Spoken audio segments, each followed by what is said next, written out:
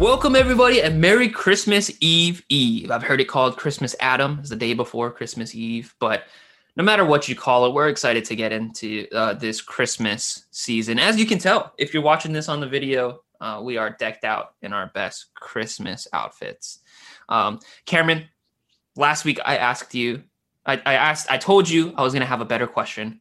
Yes. So this week, Cameron, would you rather be visited by the ghost of Christmas past, present, or future? Well, as the historian that I am, definitely the ghost of Christmas past. Would love to see, I guess, my old self, my younger self, opening Christmas presents and still believing in Santa Claus and even leaving out cookies and milk for him. So yeah, definitely want to see 5 to 10-year-old Cam in a sense. I really would have thought that you would have gone like, oh yeah, Christmas past, but I want to go like way back. I want to see like the 1800s or something. Oh. Is he allowed to do that? It's like a time traveling ghost in a way.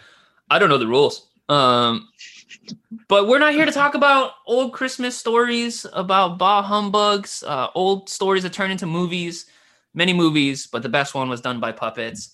We're here to talk about the weekend message. We're here to talk about Advent, about Christmas coming up real soon.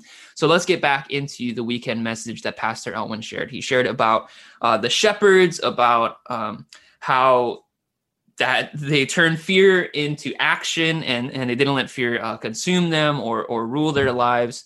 But they were a huge part of the Christmas story. They're probably one of my favorite parts of the Christmas story.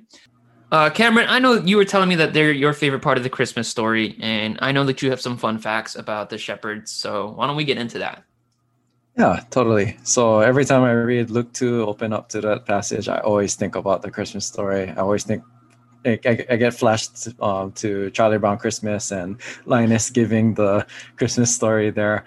But this is probably the most iconic, I feel, Christmas story as we see it, where the shepherds are receiving the privilege of the announcement of Christ's birth.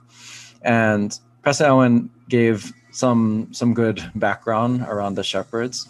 When I was actually in Israel myself about 2 years ago, we actually saw some Bedouin shepherds still, and that during this time, they're still herding sheep, keeping their flocks, and they literally are on the outskirts of society.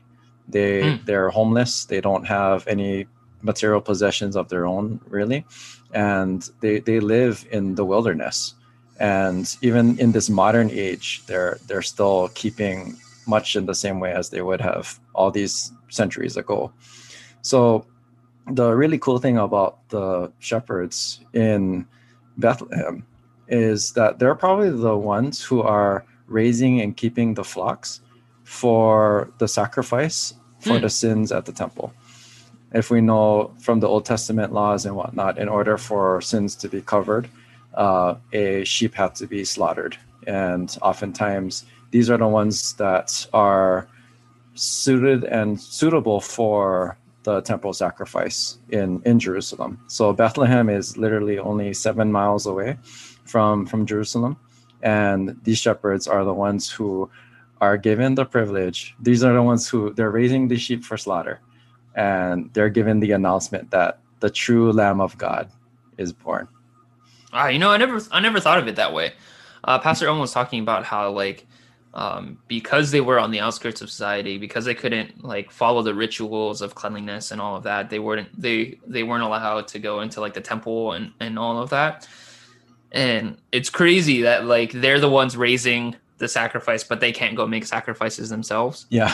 So it's they do all the work and everybody else reaps all the benefit. Totally. And then God is like, hey, the biggest reward without you having to do any work is available for you. Mm-hmm. That's pretty crazy. Yeah, it's really beautiful, and it really shows God's heart in this. And one of the things I always kind of take away from this is, even though the shepherds are lowly, they're seen as even low life scum, that they're not even testimony is worth it in a court of law sort of thing, that they in their humble state are almost elevated in this story to kind of receive the king. And it's a beautiful representation of God's heart to go after those who are downcast and out and feeling down. Yeah, that's part of the reason that I love the story about the shepherd so much, is because it reminds me at least, that it's not about like Herod, like last week, where he like had all this power and he was so consumed with the power that he missed the miracle that was happening right in front of him. But it's like the lowly people, the people that we don't think twice about, the people that we shrug off or roll up our windows as we drive past. Those are the people that God like esteems the most. So that's part of the reason that I like the shepherd so much. It's just a reminder to me of like not to get too caught up in Christmas presents and like having the nicest things, but it's about, and how am I bringing the good news to the people that others maybe don't care about. Yeah, it's totally that. Speaking of, part of the really convicting part of Pastor Owen's message this past weekend was he was talking about how the birth of Jesus gives us an opportunity to move from consumers to contributors, from consumer faith to conviction-based faith. This really resonates with me because as we talk about often in this podcast, a lot of my life is done consuming, whether it's like on my phone through social media and I'm just consuming what other people are posting and other people are saying, or watching movies and TV. It's what other people are telling me, the stories that other people are making. And so a lot of our lives are done through consumption. But Jesus, the birth of Jesus, Christmas, gives us an opportunity to take that consumption of all your stories, everything that you're listening to is all being fed to you. Now it's your turn to go and contribute. It's your turn to go and create. It's your turn to go and be a bigger part rather than just consuming everything. Cameron, how do we take the steps to change our faith from consumption to contributor to conviction based?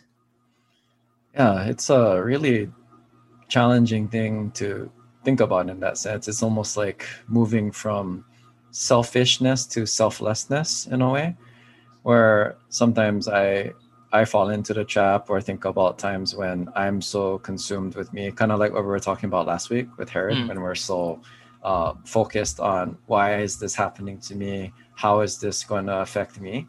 And we don't realize that, well, now everything's pointing to me and I'm only focused and fixated on that. God's heart is not only that he loves us, but that in turn we would love others with his love. And to me, that's that transition step that we need to take.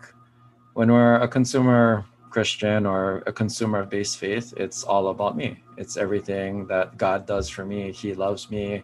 It's all how his affections are shown up on me.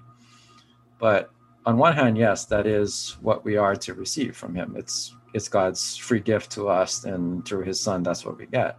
But there's also a second step that we must take as well, that we receive love to also pour out to others. It's that whole concept sometimes we talk about being a cul-de-sac versus like a conduit of God's love. If we're just going to be a pool of receiving things, eventually it turns septic, it turns into a cesspool because there's no flowing water to go out. Kind of even going back to the imagery in Israel, when you look at the Sea of Galilee, it's full of life. There's fish in it. To this day, there's still fishermen who get things from it. It's a beautiful flowing lake. But as you follow the Jordan River south and you hit the Dead Sea, because it is just a cesspool point or nothing else flows out of, it turns into a place that is inhospitable to life. Nothing can live in the Dead Sea. The water is so salty and so full of minerals and every runoff that comes down. So when you look at it, that's how our lives should be. that we are to be this conduit of God's love. We receive it and also give it out in a sense too. I feel like that's really good. I really like that idea of not turning insular and not just like, okay, I'm going to hoard all of this information, all of this like resources, all of that. But how do we make the transition from cul-de-sac to conduit? How do we make that transition of, okay, I'm going to start to give, I'm going to start to contribute. How do we turn that corner in our own lives? The thing that I have to consider myself too is the things that God blesses me with or gives me, they're not for me per se. They're meant to be turned back towards worship of Him, but also to bless others as well. That's that whole thing we have at church, the Blessed to Bless campaign. We are blessed so that we can be a blessing. And that's the hard part, right? I mean, as a only child myself, sometimes I can get really selfish on things and want to like hold on.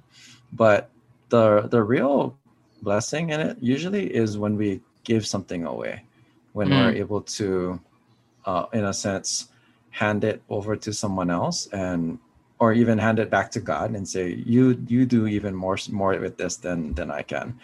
I think that's the life of a disciple of Christ in ultimately, because it's even kind of boiled down to the greatest commandment when Jesus tells his disciples, love God and love others. When we talk about this idea, it's a both and. It's not just, oh, I only love God. No, you love God by loving others. Like that's the eventual flow of it. So you can't just, they're two sides of the same coin. It's not something you can bifurcate or separate from one another. If you love God, you love others. And that's part of the journey that we take as disciples of Christ, that we move from just being totally self-absorbed and all about ourselves into a transition into being loving disciples after God and his people in that sense. I like that. I like that idea of, okay, what do I have? Like, what has God given me? And like, how can I turn and bless others? I like the illustration of being the only child. As the middle child, I too had to like fight for the scraps. It felt like sometimes.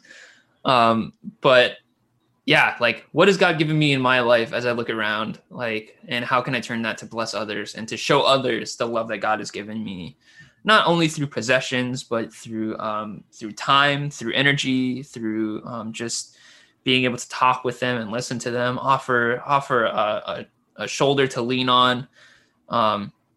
So a really practical way that we can do this is through connect groups. It's through discipleship. So if you're not in a connect group, this is the guy you want to see. Oh, wait, am I supposed to point this way? Depends how we're oriented. Okay, whichever side of me Cameron is on, that's the guy that you want to see. Email Cameron at metrochristianchurch.com, and he'll get you plugged into a connect group where people will walk alongside you and help you to bless them as they bless you. Another way to do this is to invite people to our Christmas Eve service, invite them to watch along with you, whether in small groups or online, just watching together, and just real life on life discipleship of like, hey, I'm going to the park to read my Bible. I'm going to text someone and ask, hey, do you want to come sit at the opposite end of a table and we can like talk for a little bit. Just really letting the blessings that God has given you flow into blessing others, and not just consuming and hoarding all of God's blessing for yourself, but turning into that conduit, into that flowing stream of God's love being poured out through you, and then you redirect it into pouring out love for others. Speaking of which, this week, the last week of Advent, the final week of Advent, we are talking about love. Cameron, give us a little history on what is biblical love. history on what love. Well, if you look at the Bible Project video that we have posted on our social media pages and whatnot, you'll see that there are two main words that we kind of riff off of. There's the Hebrew word ahava, and then you have the Greek word agape. And again, love is another one of those terms. As far as in English, we have all sorts of meanings. You know, you can say you love your mom, or in the same sentence, you can say, I love pizza. And if your mom were to hear that and associate those as the same thing, I think your mom would be very upset. But or pizza would be very flattered. Yes. But oftentimes we kind of casually throw around that word. But if we dig into the richness of the biblical meanings and definitions, we just see such a wonderful display of what God's love is like. And we mentioned it initially when we were talking about the shepherds, about how God's heart is for the lowly. It's for those who are oppressed and are down and out. But when we think about it in terms of, especially in light of the gospel, I like to think about it in 1 John 4:9, that the love of God is displayed through his son. That when Jesus came, it was the fullest expression of God's love that we could ever experience.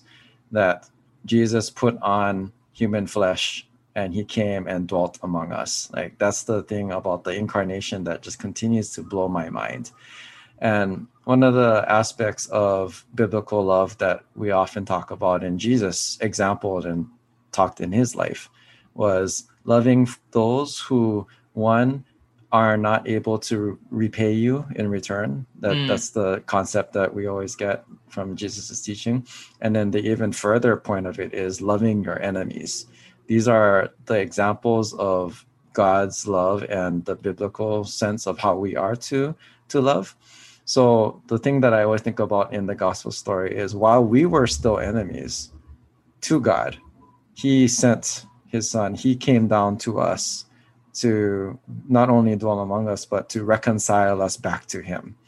Like, that's to me, the most beautiful aspect of God's love. He didn't wait for us to initiate. He didn't think about, oh, how are we going to repay him back? Or, like, in a sense, quid pro quo this. He just said, no, I'm going to step down into this mess, this filth that that humanity finds themselves in.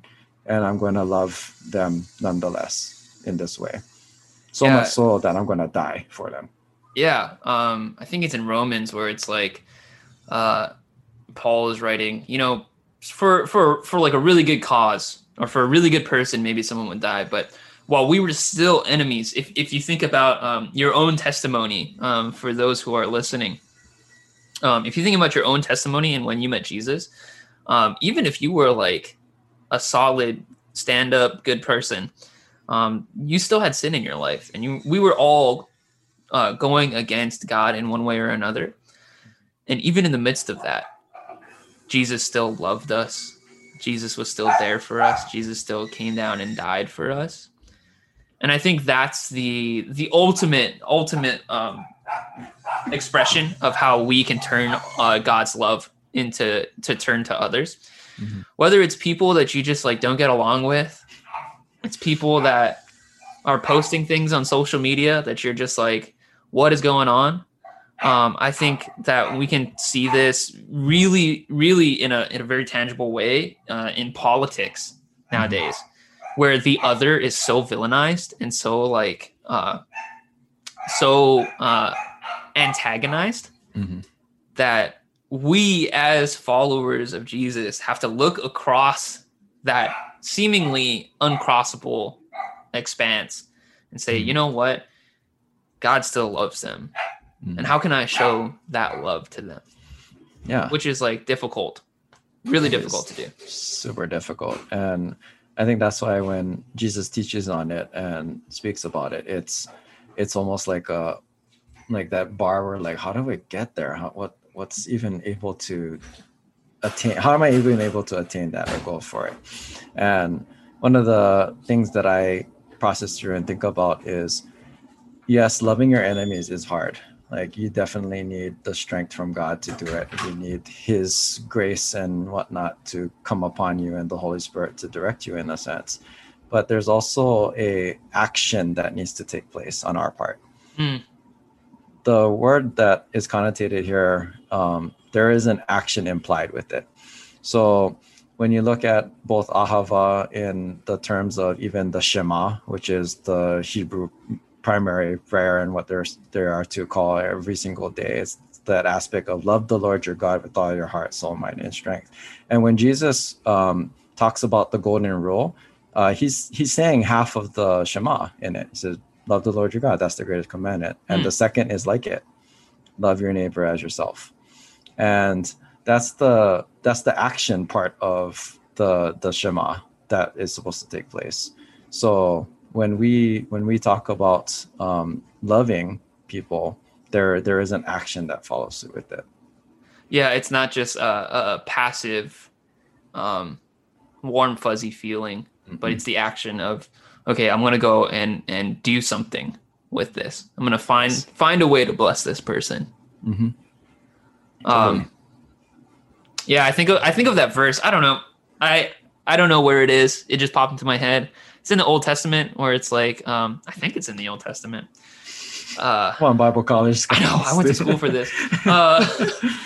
Where it's like, by returning hate with love, you pour heaping coals onto that person's head.